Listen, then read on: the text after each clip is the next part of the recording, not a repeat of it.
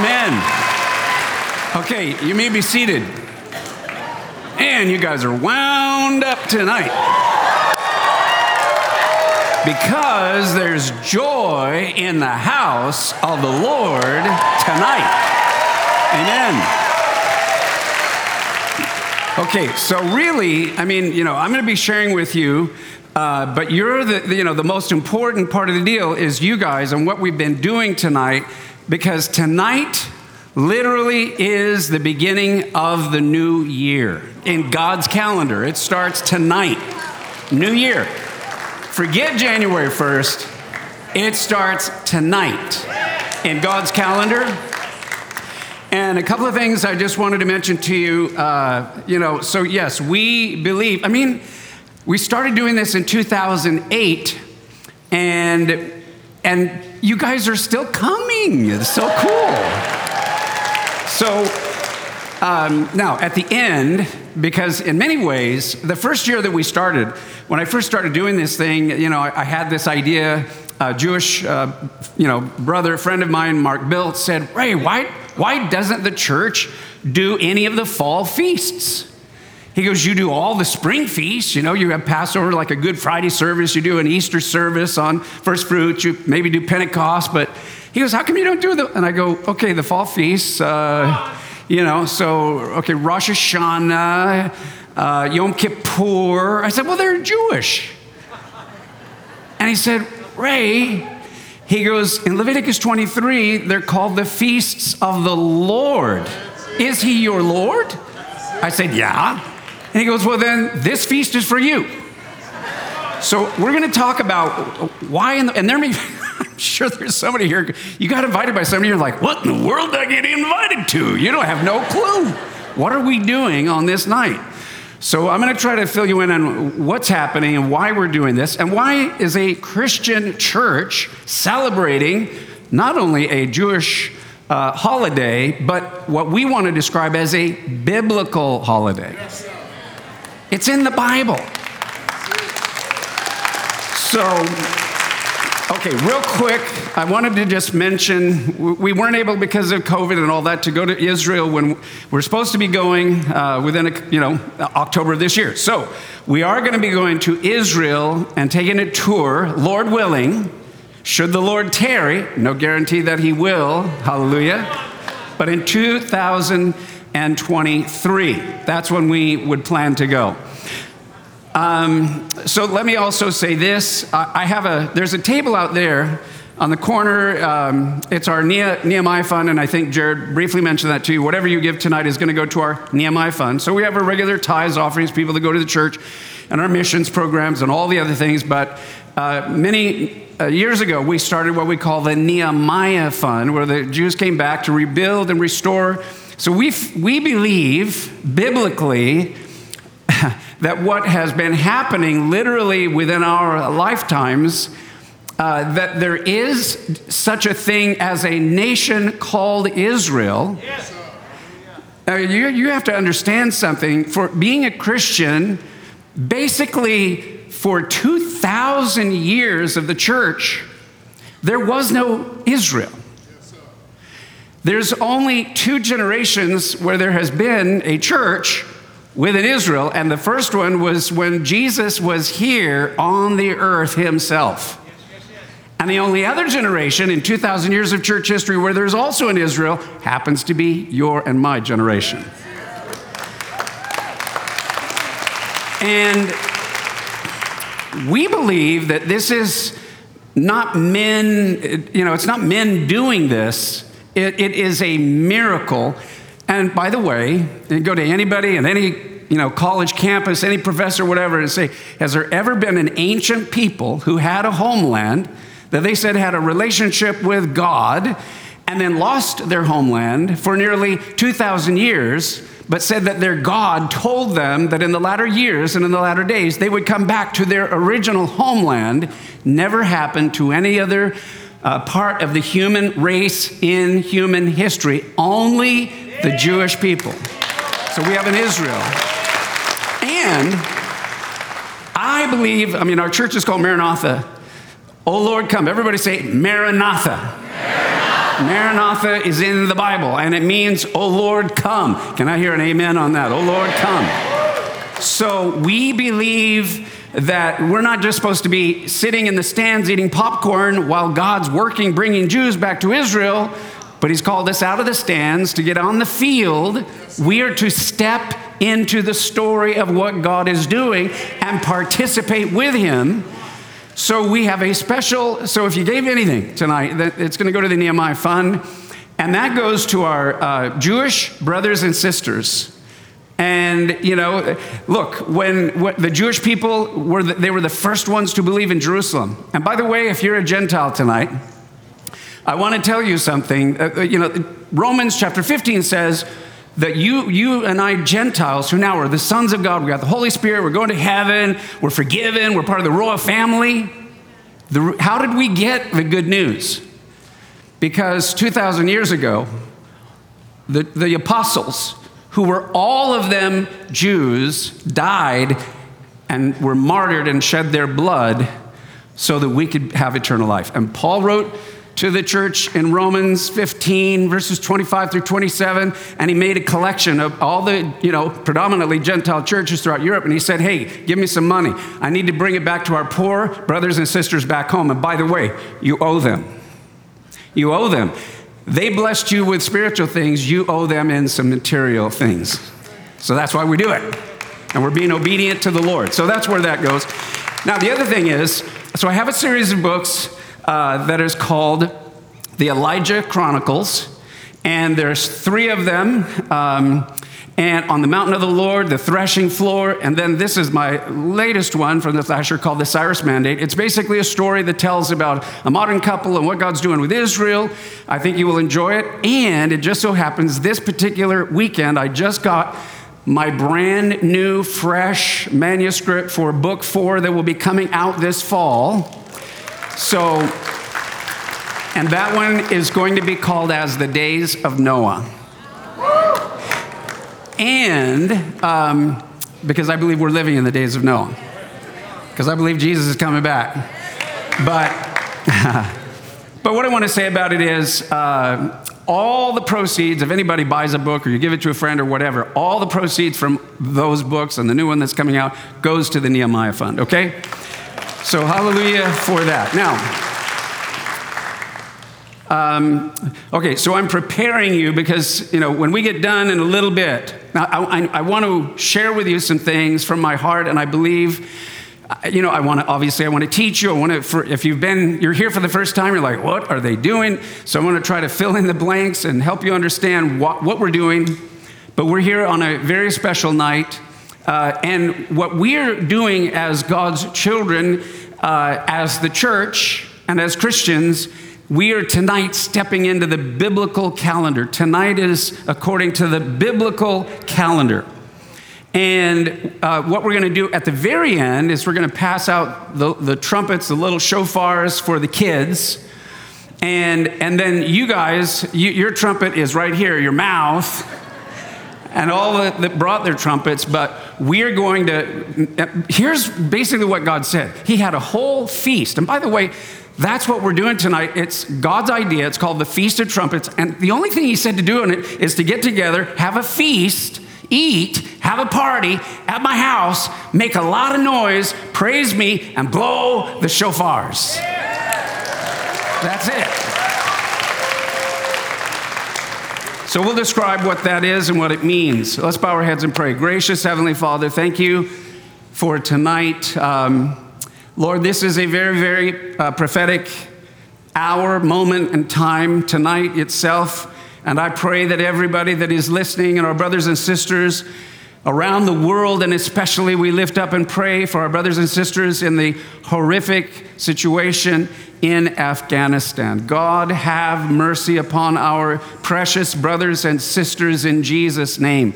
And may every American citizen who is wanting to get out of there be delivered and get out and protected, and lay every Afghani that became helpful or whatever, is afraid or doesn't want to stay, let them also, Lord, be able to come out, and especially our beloved boys and girls and men and women that are our brothers and sisters, and they are Afghan.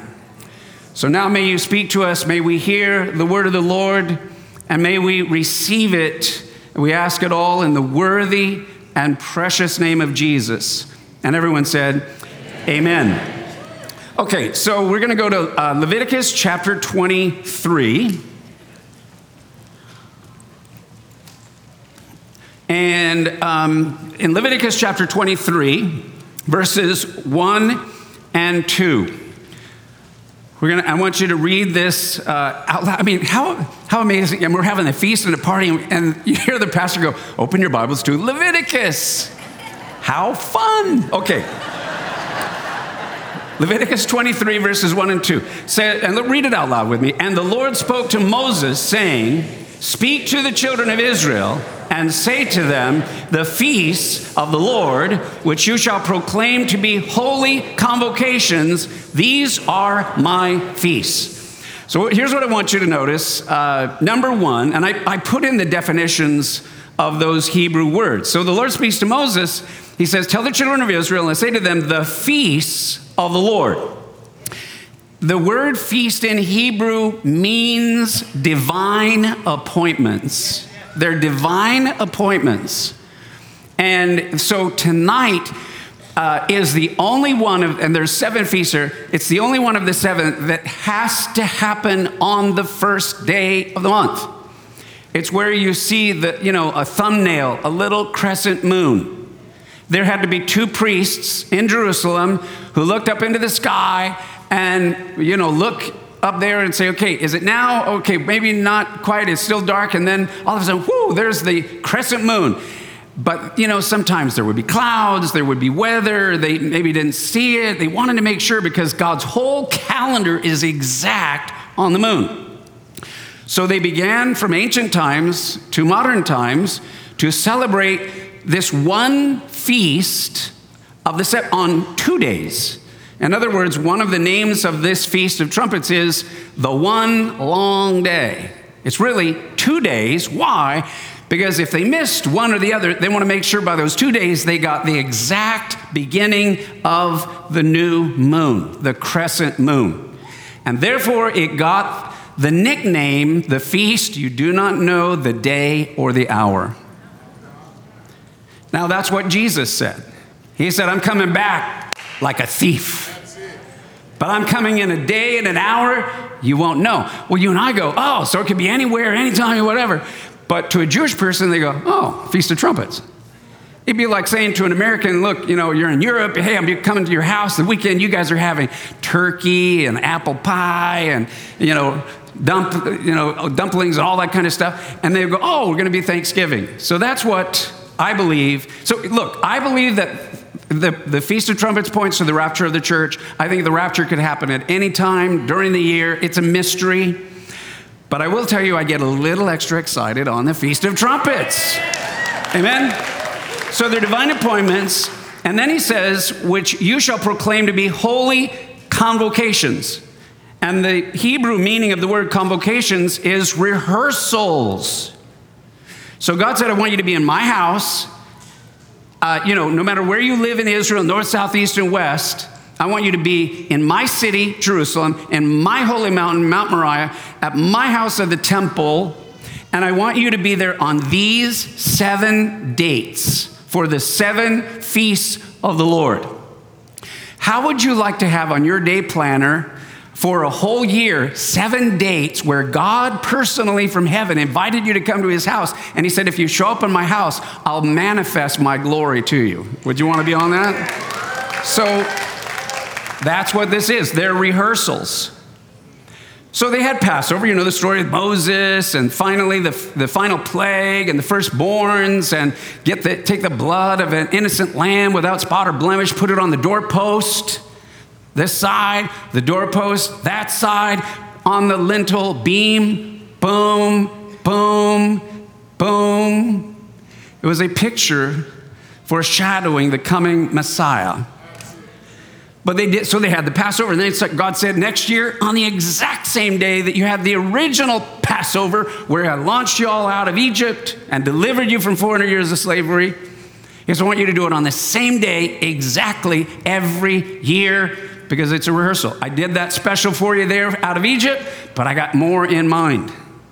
You know how many years they'd been doing it? 1,500 years. 1,500 Passovers. That's a lot of Passovers. But did you know that about on the 1,500th time that the whole nation was getting a lamb and putting the blood on the doorposts and the lintel beams on the very day of Passover 2,000 years ago, a man named Yeshua of Nazareth was lifted up on the cross and was nailed left hand, right hand, head with a crown of thorns, bleeding, to whom the prophet John had said, "Behold, that man is the Lamb of God that is going to take away the sins of the whole world." So on that Passover, 1,500 years later, it went from rehearsal to reality. You get it? Now, okay, so let's see. Should I go to that one or the other one? Let's go to, oh, you've got it. There it is. So this makes it so easy. I'm going to go back here. Okay, so Jesus was crucified on the first feast, is Passover. Did you know that the second feast is the second day? It's called the Feast of Unleavened Bread. So the idea is, the whole thing of unleavened bread, leaven is a type of sin because leaven puffs up the bread, and leaven being, puffs us up with pride. So leaven out of that's the day Jesus was buried in the tomb. He was without sin. Well, why did he have to die if he didn't have any sin? Because he was doing it for somebody else. Just like the lamb was dying for somebody else. So the third feast is on the third day, and it's called the Feast of First Fruits. As farmers, they give all the first fruits to the Lord on the third feast. And literally, again, it was on the day of the third feast exactly. You know what happened on the third day? Jesus rose from the dead. He is the first fruits of resurrection. And he said, "I am the resurrection and the life. He that lives and believes in me, though you were dead, yet shall he live. He that liveth and believe in me shall never die." Because he literally took death on. And he died in our place. But because he was pure and holy legally before the court of heaven, death could not legally hold on to his body. And therefore he said, anybody that lets me inside of their heart, I will give them my resurrection, life, glory, and power forever and ever. So then 40 or 50 days later, you have the fourth feast. So after the first fruits, 50 days later is Pentecost. And now Jesus is appearing for those 50 days to the disciples. And this is the most amazing thing about the whole story. It's not like, this religion that was kind of made up, like all these Jewish guys, faking about Jesus, and they didn't even believe that he was alive from the dead. How many times did he tell them, Matthew, Mark, Luke, and John, look, I'm going to go to Jerusalem this time. I'm going to be given in the hands of wicked people. They're going to crucify me. I'm going to die, be buried, and I'll rise on the third day. They went, okay, and then they didn't believe it. They were horrible. Horrible disciples. They were. And then when the women went, and they didn't go because he was risen, they went to perfume it because, his body's decaying and it smells bad. Oh, they're crying. And then the gardener stands and says, "Hey, Mary." She goes, "Oh, tell me where they put his body." "You mean, gardener?" And he goes, "Mary, it's me." She said, "What?" She's running. Mary, the Jewish Olympic runner. Hey, he's alive. No. That's what they said. Peter and John are like, let's go check it out. So they ran. And the funny thing is that Peter and John ran to the tomb because the women, crazy, said Jesus is alive, and they saw him. Now, it's an apparition, can't be real. And when they get there, and in John's gospel, he says, both Peter and I ran, And then John happens to add, and I was the first one to get to the tomb. It has nothing to do with the story whatsoever. It's just him saying, I was faster than Peter, and I got there first, and I checked it all out. I'm serious. And then they go, whew, he's alive. Thomas said, don't do this to me. Don't mess with me. I'm not going to believe you guys. None of you. All these apparitions, your dreams. Don't mess with me. I won't believe till I put my finger in his hand, my hand into his side. So they're in closed doors because look what they did to Jesus. Now they're trying to find his followers. They're going to do it to them. They're terrified. So they're in a house, hiding, locked doors. Jesus shows up. So his new resurrected body could walk through walls. So he walks in and he says, hey, Thomas. Come here. You want to put your finger in my hand? You want to put your hand in my side? What did Thomas do? Did he run up? Ooh, let me check it out. No, he dropped to his knees and said, oh, my Lord and my God. Game over. Then those kind of loser disciples ended up going and all of them dying as martyrs. Peter, I don't know if you know this, was crucified, but when they crucified him, he said, I'm not worried that he be crucified like my Lord. Put mine upside down.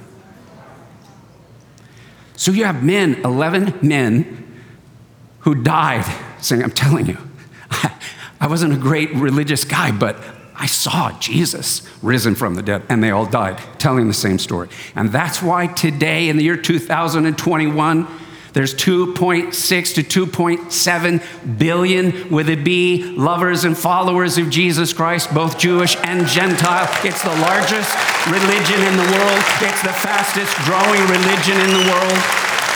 It's the truth. So now in the summer, you have the summer, there's no feasts. But then in the fall, you have the next one. There's the next one coming. So look, if Jesus died on Passover, was buried on unleavened bread, he rose from the dead on the first Feast of First Fruits, 50 days later, the Holy Spirit fell, 3,000 got saved, Peter preached, and all these Jews got saved. Tens of thousands of Jews became saved. So if you're Jewish and you lived back then and you follow the calendar like every Jew, you're going, wow, boom, boom, boom, boom. You're a believer. But then you have the summer harvest. That's been the church age. God's been taking the Gentile from here and a Jew from here and putting and making one new man, called the bride, the church. But the next one to be fulfilled, the next feast to be fulfilled, which I thought was a Jewish feast because it's called Rosh Hashanah, which means the new year. But it also is called the Feast of Trumpets. And I believe that that trumpet is going to be heard by every child of God, Jew and Gentile, who has the Holy Spirit inside of them. And that's what's coming soon. Okay, so Leviticus 23, verse 24. Let's go to the next verse.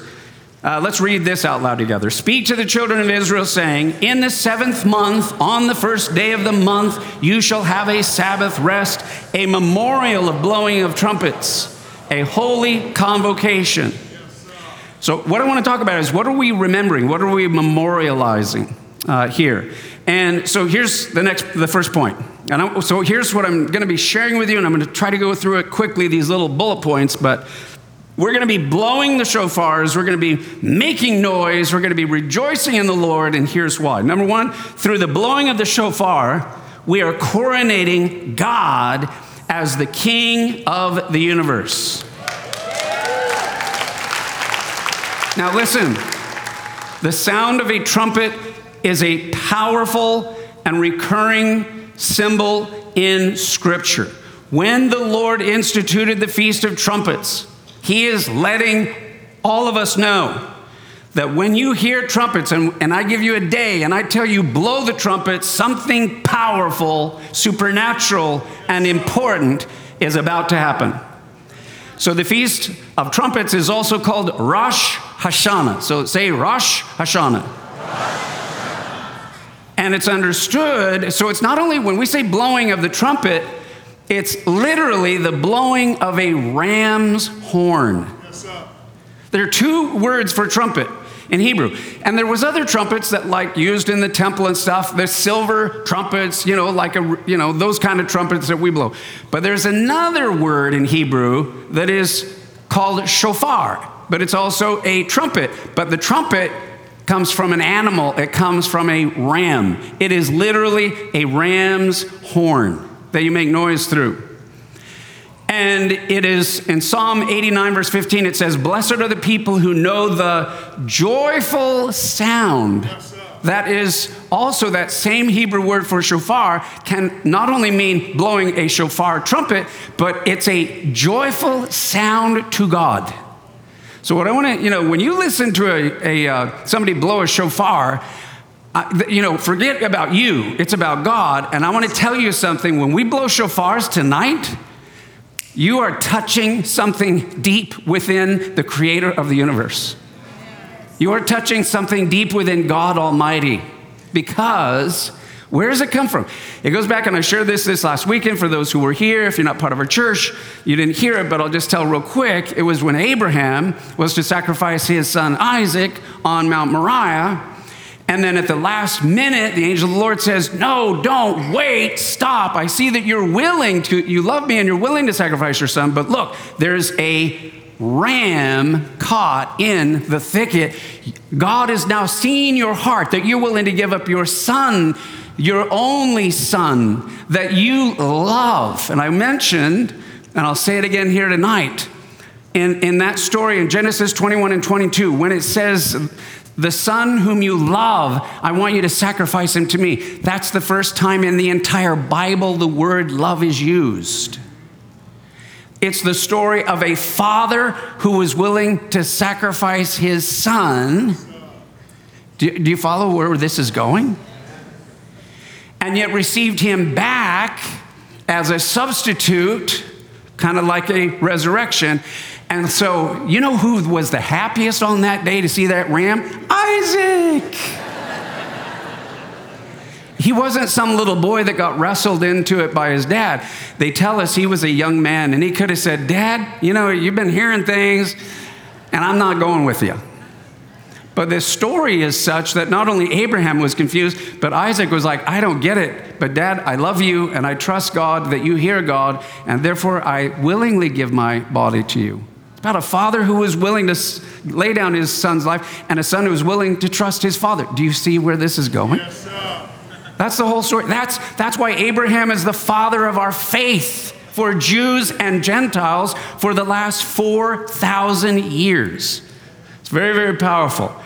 But that's why and not only this, so not only does it stirs God in all of his creative power and passion when he hears a ram's horn and people blowing it, knowing what it means to him.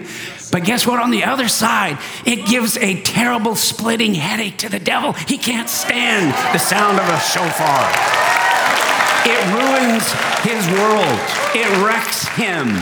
It terrifies him. It puts fear in him. Because of the obedience of the Son, he lost legal right to torment men 2,000 years ago at the resurrection of Jesus from the dead. Hallelujah. So this is why, starting with Abraham, out of Abraham came Isaac, and then Jacob, and then the 12 sons, and then Israel. And so from then on, even as ancient people, agricultural basically, when they coronated their king, it was with the blowing of the shofar. So tonight, so I told this to everybody this last weekend, and I got to share it with you guys tonight. I mean, what we're doing tonight by blowing a shofar and also symbolically making a joyful sound and noise of praising God and saying, "You're my king." This is how you vote in the kingdom of heaven. You vote with your voice, literally. You vote by making a joyful noise saying, "You're my king." And I'm telling you, when God's kingdom comes, it's the end of politics for you and me for all eternity. Done. Over with. No more parties. No more voting. It's done. Okay, Now, blowing the shofar, let's go to the next one. Blowing the shofar announces the presence of God in a very supernatural way. In Exodus chapter 19, we see one of the most incredible things this world has ever experienced. The Lord, after he delivered Israel out of Egypt, and he brought them into the wilderness, and there's 2.5 to 3 million of them. And they're just families. There's not an army. There's nothing. They were slaves. And there's several million of them, maybe 3 million of them. So they're kind of making their way through the wilderness. And as they go, God tells their leader, Moses, he goes, see that big mountain, Mount Sinai? He goes, I've heard my people's prayers. I've heard their cries, and I'm coming down. And I'm going to meet you guys on the top of that mountain. How many of you would love to say, wow, there's a mountain we could go to, and God's going to reveal himself on the top of that mountain? How many want to be there? So they all gathered around the mountain, and as they get closer to the mountain, and then God says, now don't get too close, because I'm powerful. And he said, put a boundary around it. You know, don't get too close. He goes, but I'm coming down. And when he came down, all of a sudden they saw a cloud form and billowing up at the top of the mountain. And but it wasn't a cloud. It looked like a cloud, but it was a supernatural cloud. Clouds both reveal, you see it, and they also hide and conceal. You can see the cloud, but what's in the cloud? And then inside of the cloud, there was thunderings. Now, we had some pretty cool thunder here recently. Kind of woke me up in Escondido. And there was lightnings and fire and glory on the top of the mountain. And thunder, lightning, fire. And so they're all watching. Where's God? There's a cloud. There's thunder. He's got thunder. And there's lightning. And then guess what they heard? Inside of all that, they heard the blast of a shofar. And the Bible tells us it was the trumpet of God. Not even an angel. Now, look, I'm just telling you what it says. Somehow, God Almighty had him a shofar, made the noise of the shofar, like, hey, Moses, hey, you Jewish people, remember Abraham, that story about, Isaac and the ram? I'm talking to you. The voice of God. So the blowing of a shofar reminds us that God's glory is about to be revealed. In Exodus chapter 19, I'm going to just read to you a few verses of that amazing story. It says, and then it came to pass on the third day. This is the Old Testament. This is the book of Exodus. When did God reveal his glory? On the third day. Does that mean anything to us? And then it came to pass on the third day, not the fourth day or the second day, but the third day in the morning, that there were thunderings and lightnings and a thick cloud on the mountain, and the sound of the trumpet was very loud, so that all the people who were in the camp trembled. It wasn't a man blowing a shofar on the top of the mountain. It was God blowing a shofar, shaking the ground beneath your feet, and they were trembling. And Moses brought the people out of the camp to meet with God, and they stood at the foot of the mountain. Now, Mount Sinai was completely in smoke because the Lord descended upon it in fire. Now, God is in the midst of that fire, and its smoke ascended like the smoke of a furnace. So it's billowing as if the fire has life. And it did. It's a manifestation of God's glory. And the whole mountain quaked greatly. Now look at the next two verses, and I'm going to put this up on the screen. Exodus 19, verses 19 and 20. We're going to read this together shortly. Verse 19. Okay, let's read it. And when the blast of the trumpet sounded long and became louder and louder, Moses spoke, and God answered him by voice. Then the Lord came down upon Mount Sinai on the top of the mountain, and the Lord called Moses to the top of the mountain, and Moses went up. Woo! Now, if you saw all of that on the top of the mountain, would you go up? How many of you think you would like to maybe go up, but maybe not so much? How many would go up? Anybody? A few of you. How many of you are like, well, let's let Moses go up and see what happens? He might get smoked. Well, they were afraid. So, Moses, you get up there, talk to God, up there in that thunder, lightning, fire, and all that. A really loud trumpet. Tell us what he says. So that's what Moses did. He went up there. But, so let me just say this. The Lord, all I can tell you is I feel the Spirit of the Lord, in me and upon me, and I don't fully understand everything, but I feel that God has called me and spoken to me, as I have heard his voice, that I am to be, for you and for here and for now, a watchman on the wall. Yes, I'm a watchman on the wall of what time it is. And I am saying to you that tonight is not just any night. It's not a normal night. It's not even a normal Rosh Hashanah, New Year. But tonight, because of where we are biblically and what's happening, I'm going to talk about it in just a few moments, where I believe we are.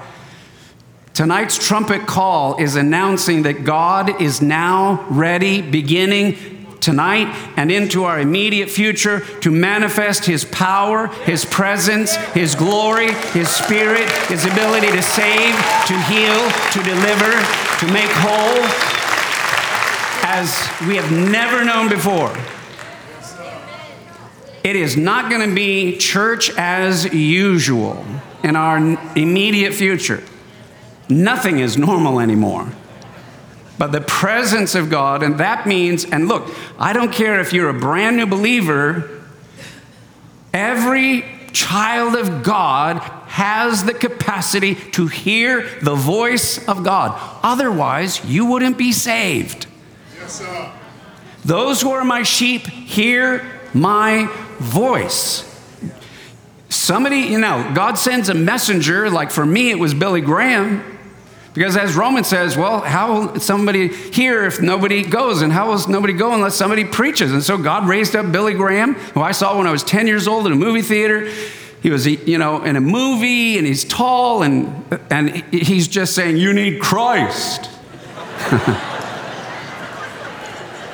You can be forgiven right now. Come forward and you'll be saved. And I did. So I'm not making fun. It's just that I listened to his, preachings because I tried to preach and be like Billy Graham. So I imitated being Billy Graham when I was young, till my wife said, you're not very good at being Billy Graham. Why don't you try to be you? So anyway, but my point is, if you're saved, yes, you may have heard a preacher, heard the gospel, whatever, but it's the Spirit of God who came knocking on the door of your heart. And look, in a few minutes, at the end of this, I'm going to give an invitation right where you are to do what I did when I was 10 years old. I heard this story from the Bible and about Jesus, and I heard it through the evangelist Billy Graham, but my spirit said, what that man's saying is true. You are a sinner, 10-year-old sinner, beating up my two brothers that were younger than me. And with anger and rage and all this stuff and different things happening in my family, I knew I was a sinner and I wanted forgiveness. And I asked Jesus into my life. And I, to this day, remember the peace I felt and experienced. It was a physical, tangible release of fear, anxiety, and guilt. And the peace of heaven came into my soul. And it has not left me since. It's real because he is alive. Jesus comes inside of you. So what I'm saying is today, if you hear his voice, you need to hear his voice for everything that you do and for your family. You can't say, well, the pastor said I should do this or that. You need to hear the voice of the Lord. You need to hear what he says to you, and we need to be able to follow him. So All right, let's go on to the next one real quick. Blowing the shofar declares the downfall of our enemies. So tonight, when we're going to shout, and look, I am telling you, I don't want you to be kind of nice about it. I want you to make a loud, joyful sound. I'm giving you permission to let it out. We got a lot of pent up stuff that we've been pounded by the devil. And we're getting that stuff knocked off of us. And we're going to tell him how we really feel without fear, without shame. So blowing the shofar declares the downfall of our enemies when the walls of Jericho crumbled. So you know the story. 40 years after the encounter that they had at Mount Sinai, the people of Israel were poised to enter into the promised land. But when they got right to the edge of it, there was this one city that became the logistic key to the whole land that God had promised. And it was a city named Jericho, dedicated to a moon god that was full of immorality and idolatry and witchcraft. And God wanted to deliver them. In fact, he was going to deliver some of the Jericho people. So this was the first city the Israelites would need to defeat. So following Joshua's instructions, the Israelites, here's the battle plan. Imagine you're 3 million people. It's just grandpas and grandmas, aunts and uncles, nieces and nephews, brothers and sisters, moms and dads. Okay, what are we going to do? What's our battle plan? He goes, start worshiping, put all the worshipers, and then all the people follow the worshipers and just go in a big circle around the whole thing. How's that sound as a battle plan? Do it, and okay, so, all right, day one, what are we going to do tomorrow? And we're going to do the same thing. March around it, a lot of praise at the beginning, and just march around. Okay, day 1, 2, 3, 4, 5, 6. What are we going to do tomorrow? We're going to do the same thing, only this time we're going to do it 7 times. That was the plan. How many would agree that doesn't sound like a normal military plan? Sounds a little crazy. And I wonder what the people in Jericho had these big, thick walls. They're safe, and they're going, wow, these whoop, whoo. But they were confused, and they saw that thing that they were carrying way out front, and that the people were they were like, man, that's their God. And then on the 7th day, after they did it 7 times, he said, okay, now, when I give you the word, all 3 million of you, I want you to let your mouth make a joyful sound, a shofar-like teruah sound. And all y'all that have shofars and trumpets, I want you to blow those shofars. And God said he's going to do something very special. So 3,000 people, 1, 2, 3, imagine 3 million people roaring for their lives. And the trumpets are blaring. And God is watching, hearing, you're blowing my shofar, you're blowing my trumpet. Bam, the walls break. I mean, this is supernatural. I believe there was legions of angels with big sledgehammers going, come on, now. Wait for the trumpets.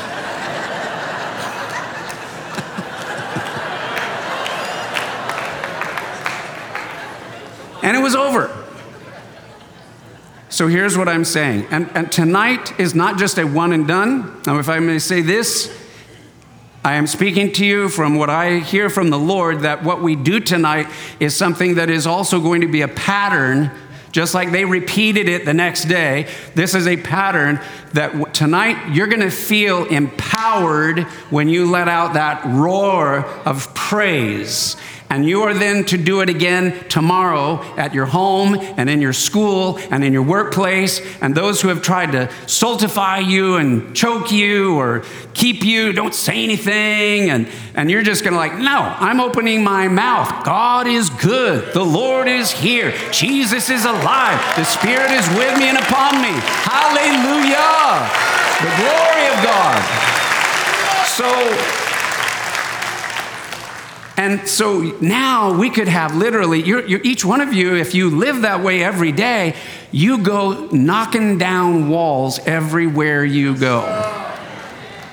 Can I hear an amen on that? All right, the next one, quickly. David danced with all his might, bringing the ark into Jerusalem with the sound of the shofar. This talks about, it's a whole story in the Old Testament where they had lost, let go, been stolen, the Ark of the Covenant. David's bringing it back. He didn't do it the right way. God said, no, you have to do it this way. But when David finally heard the Lord, and, because they put the Ark on a cart with oxen or whatever, and that, okay, now it's kind of going down the road. They were afraid of it. And it hits a bump in the road. And so Uzzah was there. And he was like, oh no, the Ark of the Covenant is going to fall and break or, get smashed or whatever. So he reached up to help the Ark not fall and tumble. And the Spirit of God broke out and killed him. So David's like, well, forget that then. He got angry at God. God, man, I'm trying to bring your Ark back to the temple, and you killed my guy that was trying to save it from... And he had to pout and seek the Lord. And finally, one of the priests said, you might want to read the Bible again, because we weren't doing it the right way. What are you talking about? No, it says you're not supposed to do it on a cart. It's actually supposed to be carried on the shoulders of the priests. God said, don't put my presence and my seat on a wooden cart driven by animals. He said, my glory, my power, my presence is only meant to rest on the shoulders of men whom I made in my own image and my own likeness. So David's like, oh, okay. He goes, okay, now the Ark is on the shoulders of men, like God's word says. And then David, to even make sure, and they had a long distance to go. But David made it so that he said, take 6 steps. 1, 2, 3, 4, 5, 6. Stop. Put it down. Let's worship. All right. Let's take 6 more steps. He's waiting. God's going to kill us or smote us or something, So every 6 steps, they took their time, and then they finally get it there. But when he's finally bringing it into its place, into its proper place, David is healed and David is restored. And all of a sudden, David starts dancing in front of all the people. And it says he danced like a little child. The Hebrew word is he cavorted. He's kind of woo.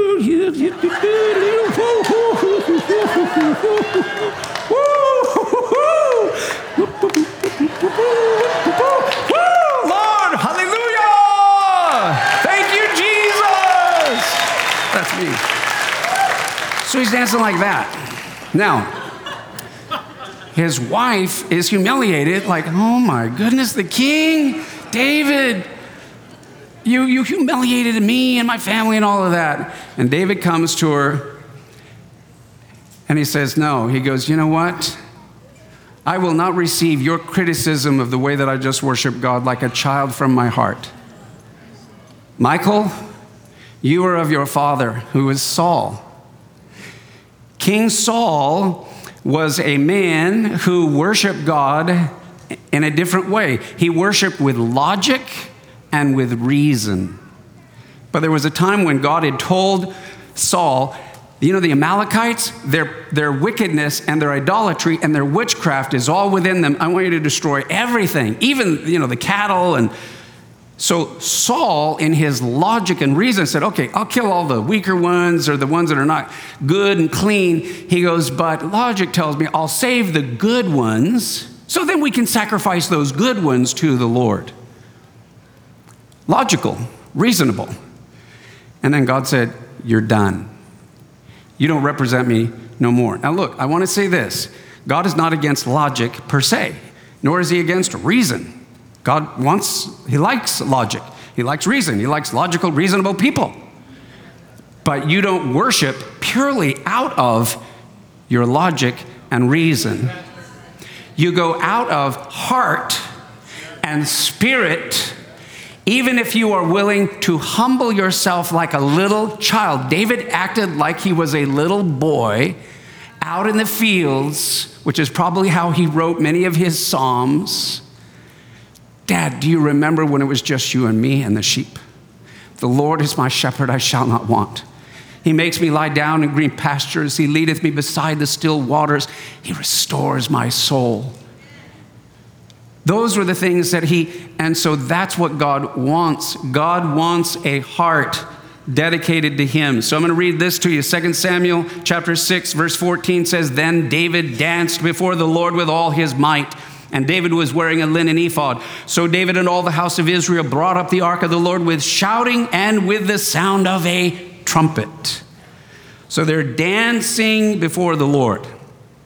So, look, in a few minutes, we're gonna sing and we're gonna worship, and I'm gonna give you permission to move a little bit. It's not a dance floor, but and whatever it is that's in your heart that is childlike, and it's different from everybody. But what I want to say this because it's important, and the whole story of Saul, pure logic, pure reason, David from the heart and by the Spirit. It just doesn't work in our relationship with God to just be external like that. In fact, his logic and reason, because he only relied on that, led him to disobey God, and that breaks relationship. So God wants tender hearts, young hearts, that don't care what the world thinks. They don't care what anybody thinks. The only person I care who thinks about anything is my daddy in heaven. And I want to make him happy. And I love you, Daddy, and I don't care who looks. I love you. So we're going to celebrate from our hearts. Amen? Amen? Now, the next one is a serious one, just a couple more. The blowing of the shofar also announces the hour of judgment has come. Daniel chapter 12, verse 1. Let's read this out loud. "At that time, Michael shall stand up, the great prince who stands watch over the sons of your people. And there shall be a time of trouble, such as never was since there was a nation, even to that time. And at that time your people shall be delivered, everyone who is found written in the book." So here's what I want to say. And I'm not going to get real, detailed in the weeds, but I, as a watchman on the wall, I am telling you what his Spirit is saying to me. So I'm saying you take this and you go confirm it, that the Lord would confirm what he is saying, because if it's true, he will confirm it. But I am telling you that and I'm not just America, the whole world right now is under judgment. The world has rejected the gospel in about every different way you could imagine, and the world is no longer working. It's not working. And it's almost, judgment is not God having to send lightning bolts. Judgment happens by you doing stuff that God said don't do that, because if you do that, it'll all fall apart. And it's falling apart.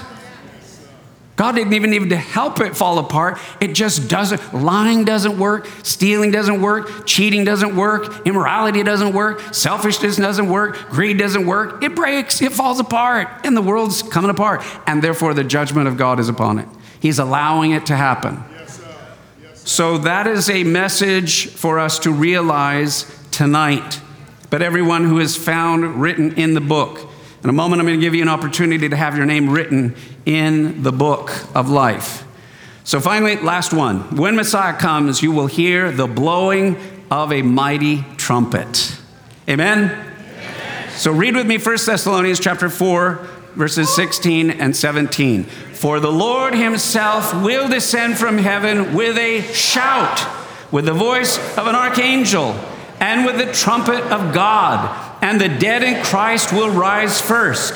Then we who are alive and remain shall be caught up together with them in the clouds to meet the Lord in the air." Now, so look, I'm not putting this into any denominational thing or whatever. I'm just telling you that, Jesus gave his life, and he came from heaven and eternity, and then he showed us what it's like to be a human being, and he showed us the way, the truth, and the life, and he did nothing but heal people and resurrect people and deliver people from nasty demons and show us the way, the truth, and the life. And then he died in our place, and then he was buried, and then everybody that he trained and loved and followed deserted him. And he knew it was going to happen, and they all left him, but then they came back. And he's been sitting on that throne 2,000 years, waiting for the right moment. And part of that right moment was, and I believe this with all my heart, that God is the one who said through the ancient Hebrew prophet Ezekiel, 2,500 years ago, God said, I'm going to prove to the whole world, to the atheists, the other religions, the other gods, their idolatry, their human reason, all that stuff. I'm going to prove to them that I'm God and that I'm the creator. He goes, because my people, I'm going to judge them because they went away from me and they worshiped idols. I'm going to let their whole house fall apart and my temple where my supernatural glory came, and they will be scattered to the four corners of the earth, all over the earth. But he also said, but they will not lose their identity. I don't care if they go to Africa. I don't care if they go to Asia. I don't care if they go to Europe. I don't care if they go to America. They will still be known as Jews. They will not, because in the end, I'm not done with them. I'm going to bring them back home. I'm going to resurrect them like dead bones out of the ground. Do you realize the nation of Israel is a nation that was dead for 2,000 years and got resurrected in 1948? That's never happened to any other people in human history. Why? What is God saying through Israel? And you can't, Israel's a little tiny country with 14 million people, and they're on the front page or the second page of newspapers all over the world. How does that happen? God. And what God is preaching a sermon. Every time Israel and the Jews, whatever the deal is that people are talking about in politics or whatever, they're acknowledging when they say Israel and Jews, that the God 4,000 years ago with Abraham had a purpose and a plan, and God resurrected them. Interestingly, Peter said, well, when do we know when the Lord's going to come? He said, well, a day is as 1,000 years, and 1,000 years is as a day.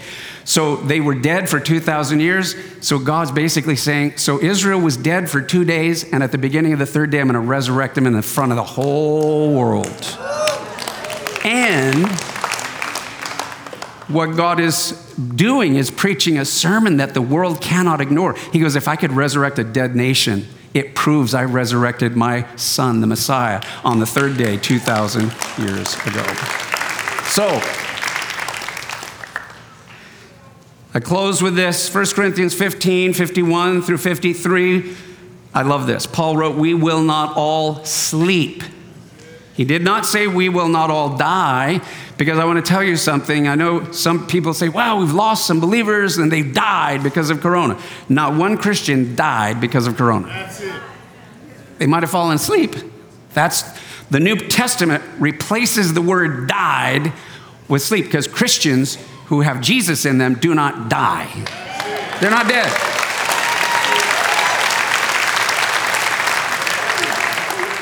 We will not all sleep. Some of us won't even die. But we will all be changed in the twinkling of an eye at the last trumpet, and the dead will be raised incorruptible, for this corruptible must put on incorruption, and this mortal must put on immortality. And when Jesus gets up and stands up from his throne and gets ready to come back down, he's going to repeat the triumphal entry. Remember the triumphal entry? Hey, Hosanna, Hosanna. And then they crucified him, within the week. But that was because he came the first time as a lamb. Well, he's coming back a second time to do that same run. And he's coming right back where he lifted off and went to heaven. Mount of Olives on the eastern side. He's coming down. I was here before as a lamb. I'm telling you though, this time, the world's going to see a lion. A lion. And every knee is going to bow, and every tongue is going to confess. And he's going to go right down that triumphal entry, and they will be shouting. And he says, even my people will say, blessed is he who comes in the name of the Lord. Amen? So that is, and then he says he's coming with a shout. How undignified of him. I believe that Jesus has earned the right to shout. All right. So you've been sitting a long time. I'm done. Stand up, everybody, and I'm going to ask the worship team to come out because we're getting ready. But I want you to bow your head for just a moment. And I want to give, just for a moment, I want you to be still, because there are angels everywhere here. By the way, if you don't know, every single one of you has, that is a believer, at least one guardian angel. Some of you have more, some of you need more. But you're never alone. But Jesus has always been with you from the time you were conceived. And I know many of you come from, all of us really come from sinful, broken parents, broken homes. Now you can remain broken and bitter the rest of your life, alone and empty. But Jesus says, I stand at the door and knock. If anyone hears my voice. And what that means is you hear in a still, small voice in your heart, I know it's true. I know it's true. I know Jesus is who he claims to be. It rings true in my spirit. Because you're not only a body with a mind, you have a spirit. And that's the one that, so now the deal is he knocks. He doesn't come in without an invitation. You have to open the door. Nobody goes to heaven unless they want to go to heaven. God doesn't force a relationship on anybody. So I'm going to say a very simple childlike prayer. I'm going to invite everybody that knows the Lord, this is what we do here, to pray out loud with me. We're not getting saved over and over. We're just remembering and rehearsing the beauty of salvation. But there may be somebody here for the very first time, or maybe you were and then you kind of went away and you're like, whoa, man, I got to come back. And you want to rededicate your life, then you pray if you're willing. And this is, I cannot overemphasize how God Almighty is watching you right now. The eye of heaven is on you. He loves you. He sent his son. Jesus died for you. He wants to come in you. He'll forgive you of all your sins. He'll fill you with his Holy Spirit. He'll give you the gift of eternal life. He'll unlock your true destiny and purpose in life. I mean, you're going to be a royal kid spoiled for eternity. But you have to open the door. And this is how you do it. We're going to ask forgiveness, that we're all sinners and broken, and then we're going to ask him to come in, and he will. I'm telling you, you ask him to come in, he will come in. You will never be the same, and you will never regret it. So say, if you're willing, out loud with me, this simple, childlike prayer. Dear Lord, I admit that I'm a sinner. I ask you to forgive me of all my sins. I am so sorry for everything that I've done wrong. Thank you for loving me. Thank you for being my Passover lamb. I open the door of my heart. And I ask you to come into my life. To be my personal Lord and Savior. Please fill me with your Holy Spirit. I receive the gift of eternal life. Now help me follow you, Jesus. All the way to heaven until I see you face to face. In Jesus' name, amen.